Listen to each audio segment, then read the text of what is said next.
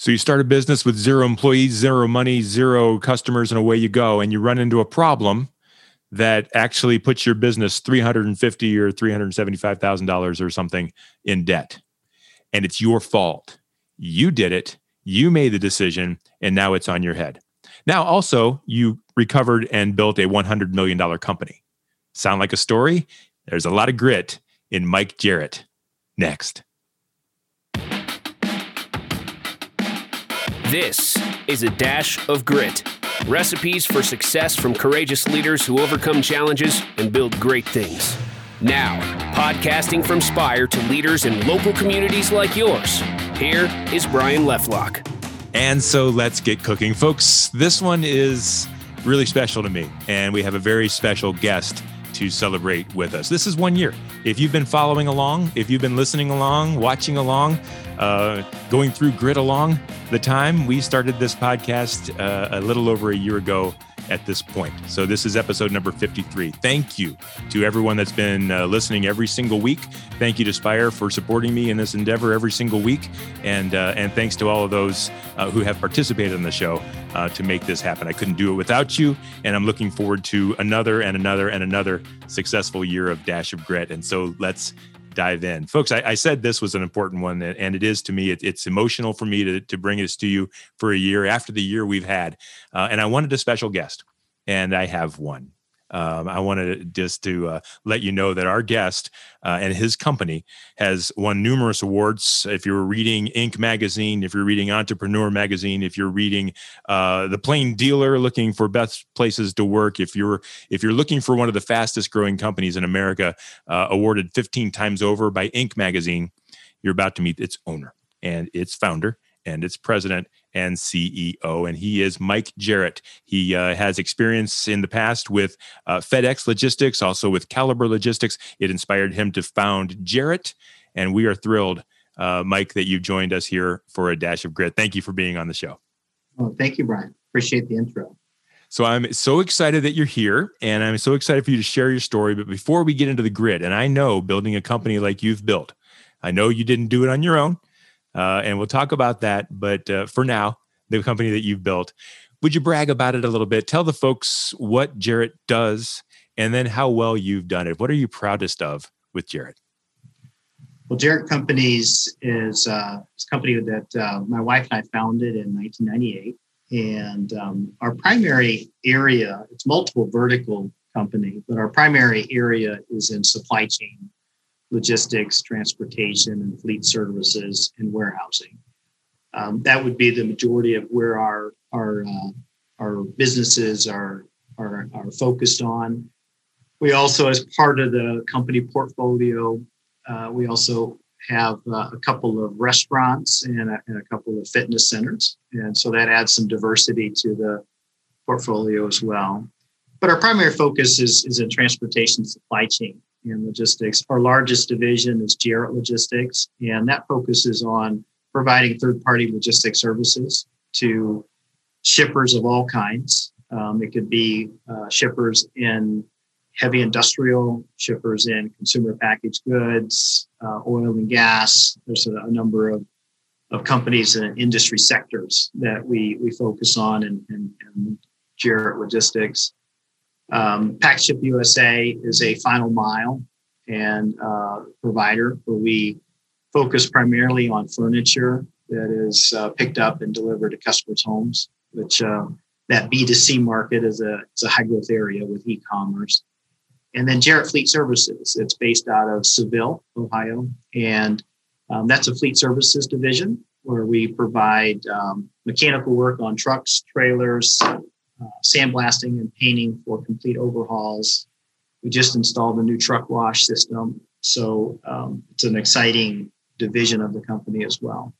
Okay. And what are you proudest of? What successes are you constantly kind of tooting your horn a little bit and excited about? Well, I'll tell you, we've had a lot of success over the years, but it's not been me, that's for sure. It's our employees. And you know, you mentioned about the Inc. 5000 15 times. That I guess if I were to be proud about something about the company that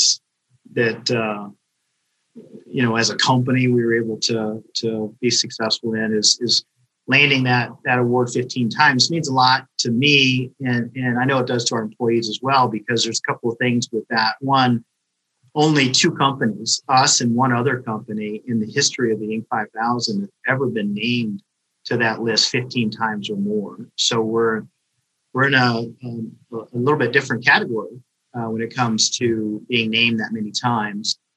I would say also that what ties to that I'm really proud of is we've remained privately held. And the Inc. 5000 is representative of privately held companies. And so to be able to continue to grow and remain privately held, the company is owned by my wife and I 100%. We don't have any outside investors, no private equity. And so we think that's really important. We started with 0 customers, 0 revenue, and 0 employees. Mm-hmm. And we're now over $100 million in revenue, 240 employees, and 20 plus years in business. And one other thing that I'd like to say that I think is really neat, it can be done.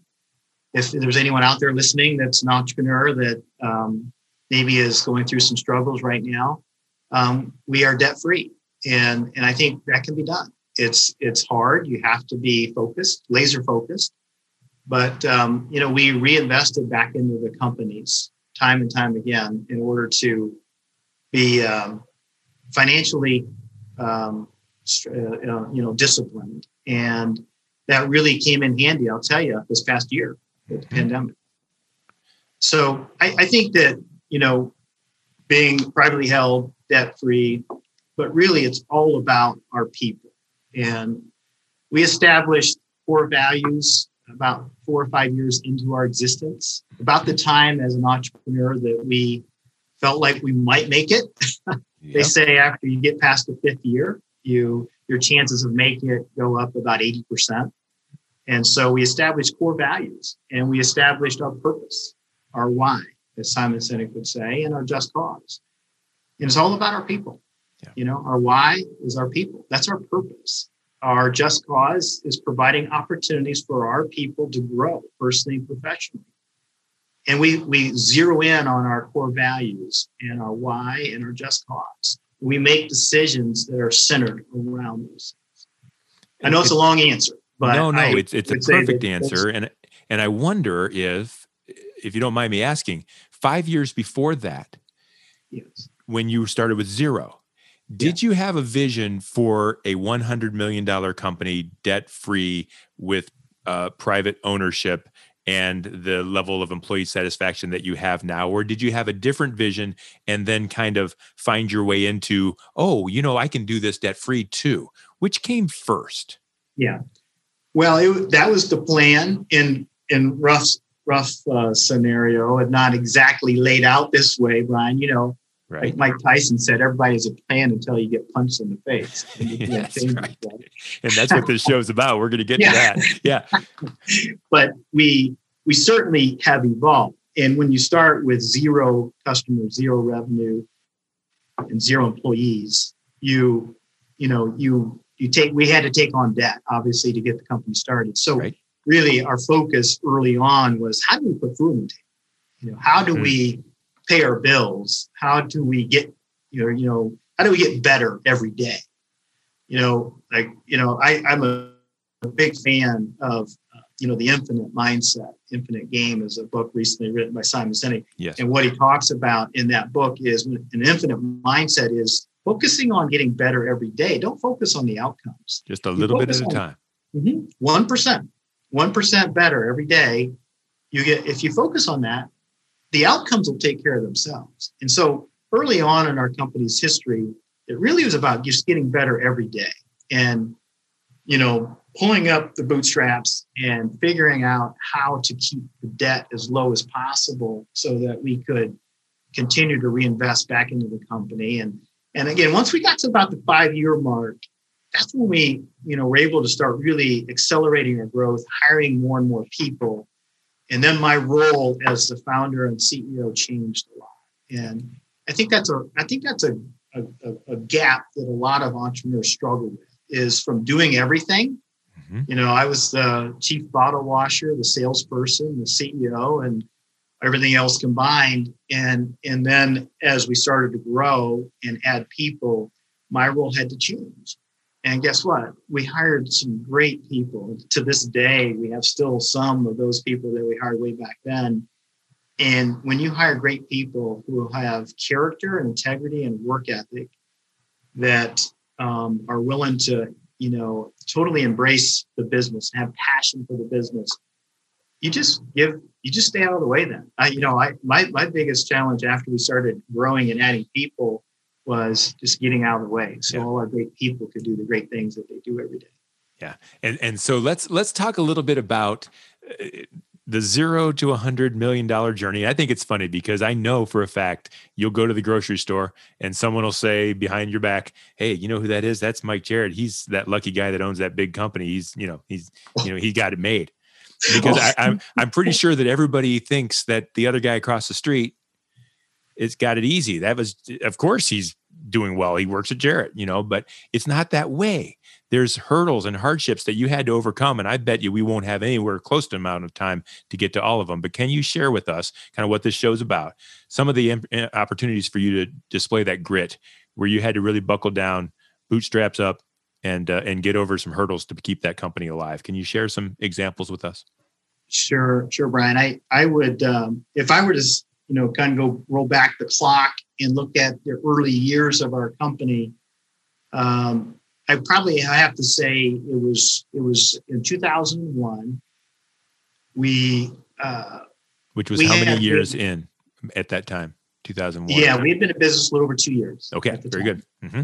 And of course, for those of us that are old enough to remember 9/11, mm-hmm. that was a game changer for our economy. We went into a deep recession right after 9/11. So we were again young companies, about 2.5 years in business, and we had gained some traction during that 2.5 years, and landed a fairly sizable customer in our logistics division, Jarrett Logistics, which again is our largest division. And as a third-party logistics provider in that division, we managed the supply chains for companies. So this particular customer had a lot of freight activity, which had a large, complex supply chain. So I felt really fortunate. It allowed me to hire quite a few people because we were able to land this customer. And after 9/11, they got hit really hard by the recession. So they stopped paying us. And so, to this day, my biggest mistake in all of our years in business was not holding them accountable for paying us. In other words, stopping services until they would pay us. But because they were our largest customer, we were still just a little over 2.5 years old as a company. I was reluctant to put my foot down with that customer. Yep. I would call and they would say, "We're paying you next week." Well, the payment didn't show up. I think it's a common mistake that young entrepreneurs make. You have a lot of eggs in one basket early on in a company's history, and and also I have an optimistic mindset. They'll pay me because I've never not paid anyone. You pay your people, they'll pay you. Sure. Yes. Mm-hmm. Yes. So somewhat naive as well. Yes. So the receivables jumped pretty quickly because they had such a complex and large supply chain. And so we got above $300,000 in receivables pretty quickly over roughly about a 90-day period. And that's when I finally, got a hold of the CEO of the company, and they said, "We'll pay you and quit being so worried and that sort of thing." Well, it was December of 2001. And of course, 9/11 occurred in September. And so that was the last conversation I had with their CEO. The next thing I received was, back in those days, there was faxes. So I received a fax. And it was about a 15-page fax from the bankruptcy court saying that they had filed bankruptcy.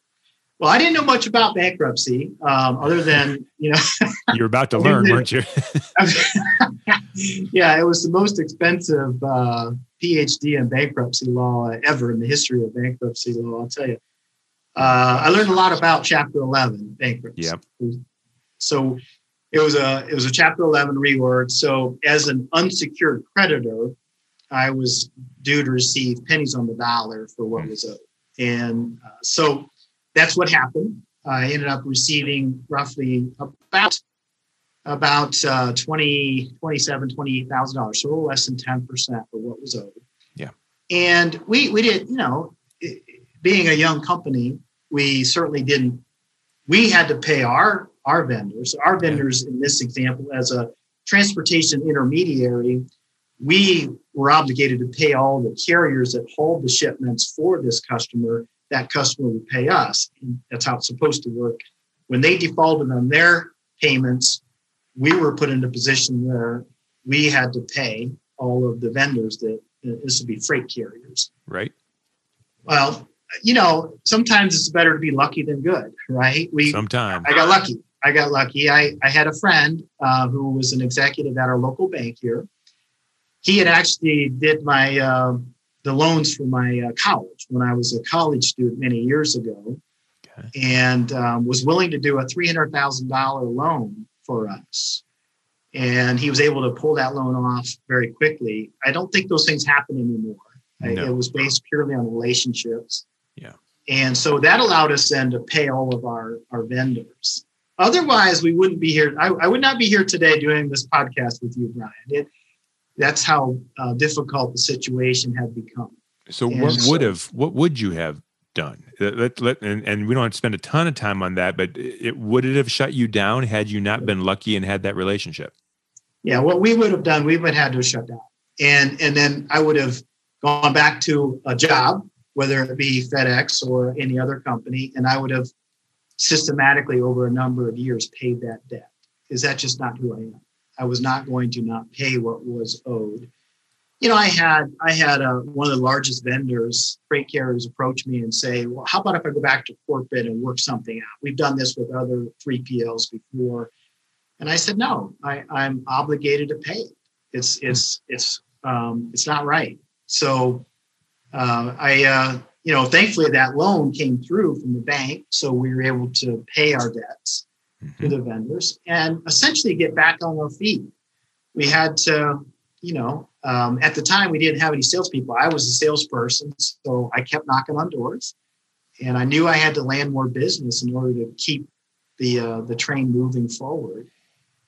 And it was one of those times where you had to reevaluate. It was an emotional gut punch for sure. Yeah, and talk about that a little bit before the loan came through. So you're talking to the CEO, you're not getting paid, you realize you're in trouble. You keep moving forward, you keep accepting the work, you realize there's going to be a problem. There's a cliff coming and you're heading over it. The loan takes care of things and you're back in business, but tell me about that period between the time when you're trying to keep the business afloat. You don't know that there's a safety net, for lack of better words, on the other side. What were you going through? What kinds of things were you feeling? What were your options or alternatives at that time? Can you remember back to what that was kind of doing to your well-being as far as watching your business kind of explode a little bit at that early stage? Yes, Brian. An entrepreneur's worst nightmare is failure. Yes. So, it was an emotional gut punch because we had just finally landing this customer. We had landed a couple of smaller accounts, but this customer really got us on our feet and allowed us to really, hire people. And so we were, doing what gets me out of bed every day, and that is creating jobs and creating growth and creating opportunity for our dedicated employees, which is our just cause. So that was an emotional gut punch because we, I guess like Paul Harvey used to say, there's the rest of the story. Yeah. I had a lot of husband and wives are opposites. My wife and I, we've married 33 years and we have 2 young daughters. Being opposites in a lot of things how we approach things. My wife is very risk averse. I'm much more of a risk taker. Mm-hmm. So the rest of the story and this emotional gut punch when this happened was she wasn't too excited. My wife, Diane, was not really excited about being an entrepreneur. I had to kind of drag her into it. Yes. When you mentioned about my prior history at FedEx Logistics, I was working at FedEx Logistics in Hudson at the time before starting Jarrett. And I had to convince my wife, Diane, to go this entrepreneurial path. The reason we went this direction is because we wanted to remain living in this area. And when FedEx Logistics bought Caliber Logistics, my prior employer, I was pretty sure that my job was going to be relocated to FedEx's corporate headquarters in Memphis, Tennessee. Okay. Having 2 young daughters, we wanted to keep our family in this area. Well, I tried to talk my wife into starting her own company. She wasn't too excited about it. So I said, well, maybe I'll just go get a job at another company that's more local so we could stay in this area. Finally, I was able to convince her to take this leap. Again, being a very risk-averse person, it was a tough leap for her. Yeah. And then all of her fears were proven right when... Yes. Yep. So that's the rest of the story. That's why it was such an emotional gut punch, because my worst fear as an entrepreneur is failure. And then I had to go home and tell my wife, and that who knows what's going to happen. And she says, I told you so. So what yeah. do you do then? Do you mind taking us in through that conversation? Because I promise there are listeners now that are struggling with family-owned businesses, trying to decide which way to go and differing opinions on where to go. When you're at that spot, when things are falling apart, the risk is coming to fruition. Yeah. How do you have that conversation to keep it going? Well, it was, my best sales job. Good for you. You always be closing, right? Yeah. I did my best new Rockney invitation. Tried to rally the troops, it was. How did you believe? How did you believe? You had to believe why yourself. didn't you just assume that maybe she's right? Maybe I bit off more than I could chew. Maybe this wasn't meant to be. I should have listened to my wife again. I'm married too, so I know. Yeah. How did you not accept that? And how were you able to have that Newt Rockney moment? How did you know that it was going to be okay if you moved forward? Well, I think all successful entrepreneurs deep down believe in themselves, believe in themselves deeply. And so I would say that at that moment, as I'm trying to convince my wife that this is still the right thing to do, we can make this work. We just have to buckle down harder and, watch our pennies. And so that's what we did. And, it's you have to believe in yourself. And I always say you don't have to, put a plan together that puts your next 20 years or 25 years on a map. I think that's, I don't think it's good. I think you just got to focus on getting better every day. Yeah. And the outcomes will take care of themselves. And so, and you have to have this deep belief in yourself.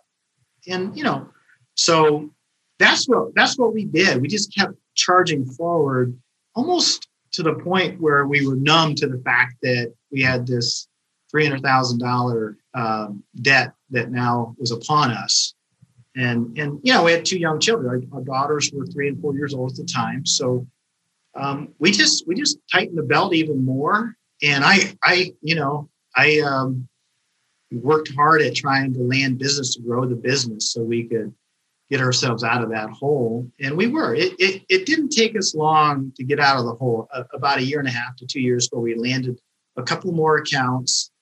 And it allowed us to expand the business into a new office and move full steam ahead.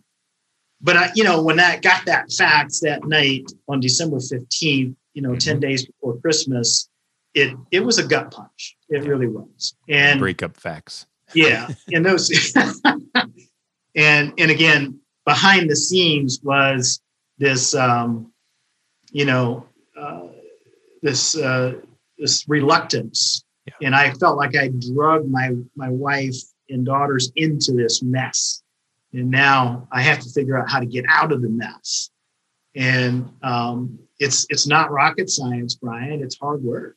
It's hard work, and it's maintaining your foundation. When you have, I always say, your values, and our value statement as part of our company, they're immovable.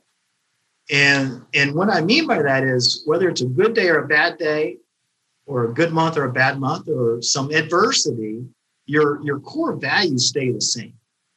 And that's really what we rest in. We're people of faith. And so, that's what got us through it. And so that's also what kind of got you in trouble. I want to go quickly back to the beginning. And you had mentioned, you let it happen. You got you realized that the CEO wasn't paying and things weren't quite looking right, but you kept delivering because you trusted and you had this feeling that people are good and people are going to do the right thing, and you relied on that. And that's part of who you are. And yet you said, had I known what I know now, I would have done it differently. How do you make those tough calls to do what's right and what's best for the company? What would you give to, that's going to happen right now. It's happening in this environment that we're in, where we're kind of relying on different sources of monies, and there's loans, and there's all these kinds of different things that are helping businesses now. It's not an easy thing, paying your bills today. What would you tell entrepreneurs and small business owners about making that decision of when to cut it off and when to help? Yeah, it's all about, fiscal responsibility. And I learned a big lesson there. We have 2 children, but in reality, we have 3. The third is our business. That's how much we care about our employees, how much we care about providing more opportunities for our employees. Again, that's my personal why. That's why I get out of bed every day, is to provide more opportunities for our employees, or to create more jobs. And so when it becomes that important, if that's part of your purpose, you don't allow customers to build up receivables to the point where your company can possibly go under as a result of defaulting on those commitments. So that was my lesson. And so I would advise all entrepreneurs out there that maybe we're in that stage back, roughly about 20 years ago, like I was, that possibly could have some large customers, a lot of eggs in one basket. Hold firm. We call it, in the Sandler world, Brian, equal business stature. Absolutely. Yep. You are providing a service to that customer. That customer is obligated to pay you for your services. So if you think that you're below business stature of your customer, then you're thinking wrong. You are equal business stature. You're providing a valuable service to your customer, a product, whatever it may be. And that customer should be obligated to pay you. If they don't, for whatever reason is happening behind closed doors with them, you then, as the owner of your business, the president, CEO of your business, you shut those services off until before the receivables get so high that it puts your company in jeopardy. Because if your purpose is to provide for your employees, you can't provide for your employees if your receivables get so high with a customer to the point where it puts your company in jeopardy. Yeah. And that, after that moment back in 2001, is how we've handled situations with customers from that point forward. Yeah. Have we had other situations where customers have filed bankruptcy, refused to pay? Absolutely. Sure. It's what you deal with in the world of business. I like to say that business is like tiptoeing around landmines. Mm-hmm. You just got to tiptoe around landmines. And if you step on the landmine, it blows up. That's the adversity that you're going to be dealing with. And that's every day in business. That's going to happen to you. Don't let it build up to the point where it puts your business in jeopardy. Yeah. Go ahead. I'm sorry. Because the reason that we're here is because of our employees. Our people are what make the difference. That's our purpose and our why. And isn't that why it's so important to have that purpose and that why? Because when you need to make a decision based on that, it's a whole lot easier to make a decision based on your purpose and your why if they're stated and on your walls than it is if you're just trying to satisfy a profit and loss statement or something of the sort, isn't it?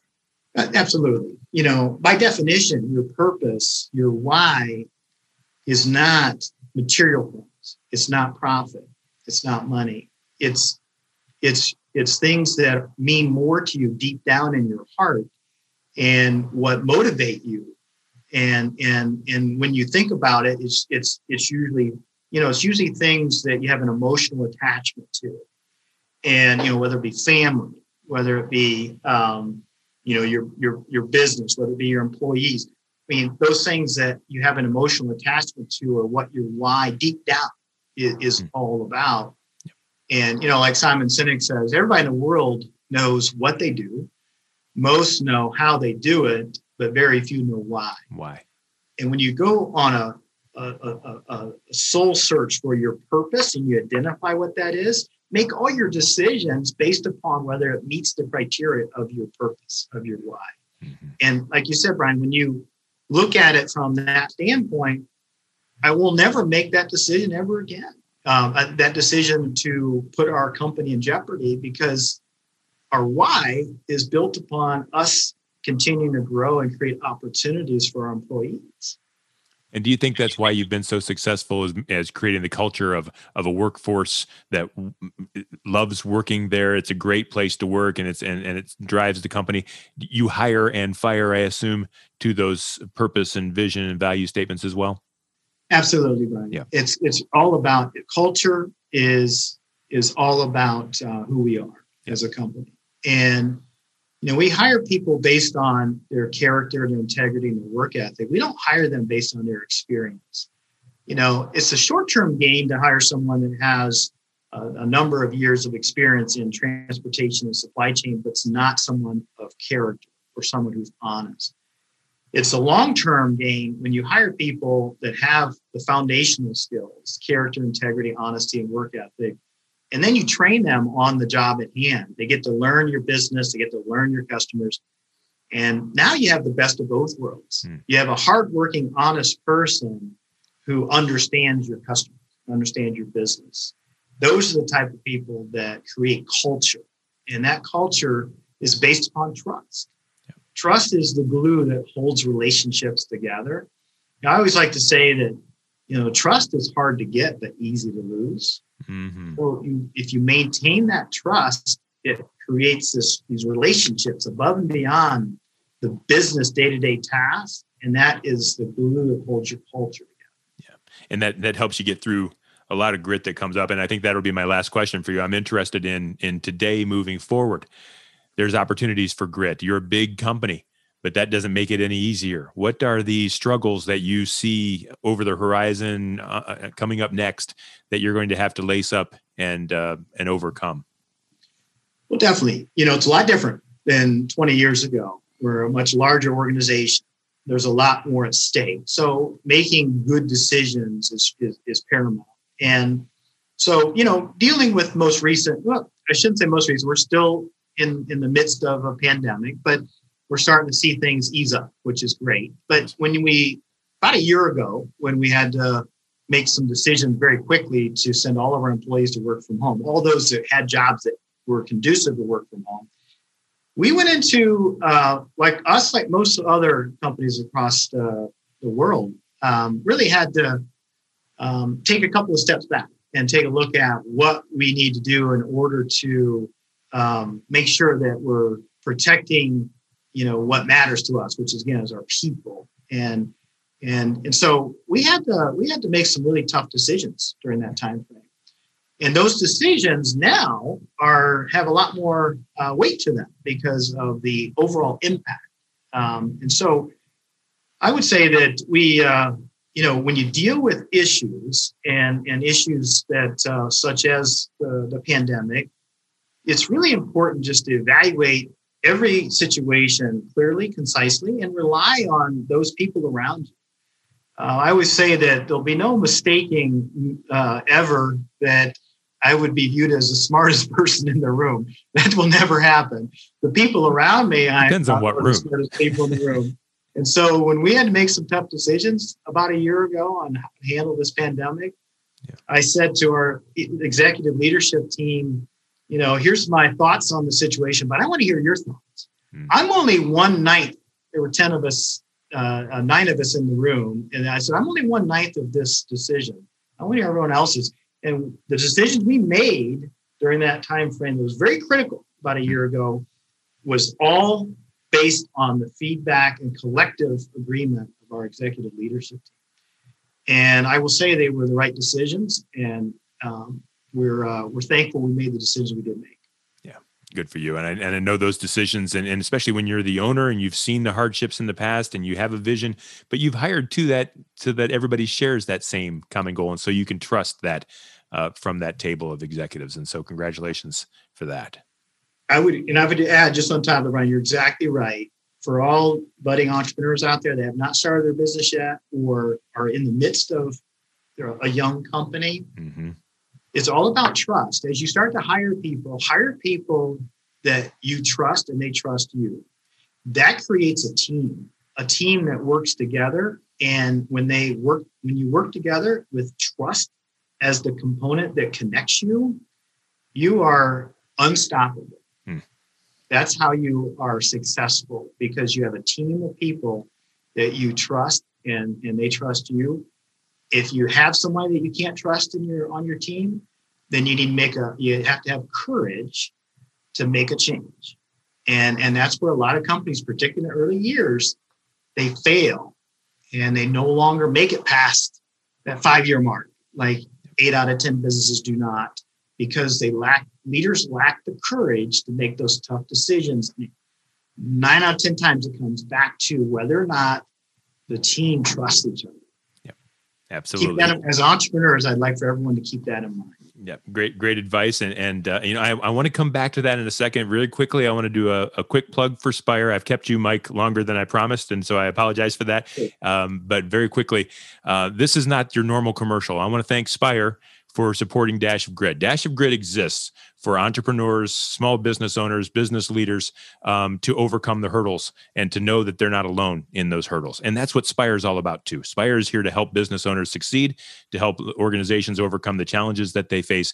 And whether it be marketing or strategy or systems implementation, those are the things that we do. And so if you're looking for a company that does that, if you're looking for a company that supports the things that we believe here on Dash of Grit, perhaps you found one in Spire Advertising. So reach out. We're at spiread.com. Back to you, Mike. If someone were to want to reach out to you to learn more about Jarrett and the success you've had, entrepreneurial growth, vision, things that you've talked about today, would it be okay if they did? And if so, how might they reach out to you? Absolutely, Ryan. I love to talk to young entrepreneurs who are excited and have that passion. So they can go to our website. It's www.gojarrett.com. That's G-O, Jarrett with 2 R's and 2 T's.com. And they can reach me via email as well. I'm at mjarrett@gojarrett.com. So folks, you just met Mike Jarrett, and I want to thank you, Mike, for being a part of our show. And I want to thank you for your openness and your vulnerability and sharing during our 1-year anniversary, because you are exactly the person that our listeners want to become. And I'll tell you why. Not just because of the success, but because of the way you did it. The entire show has been about ethics, about doing the right thing, about putting your business first, and sometimes putting your employees first, and always putting something else first instead of yourself. And sometimes it causes trouble. But you're living proof that you can do 0 to 100 or beyond without bending the rules and without taking shortcuts and without doing anything else that you wouldn't be proud of at night. And so I thank you for what you've done at Jarrett, and I thank you for sharing that story on Dash of Grit. Well, thank you, Brian. I appreciate you taking me back down memory lane there. It was enjoyable to have this podcast with you, and thanks for inviting me.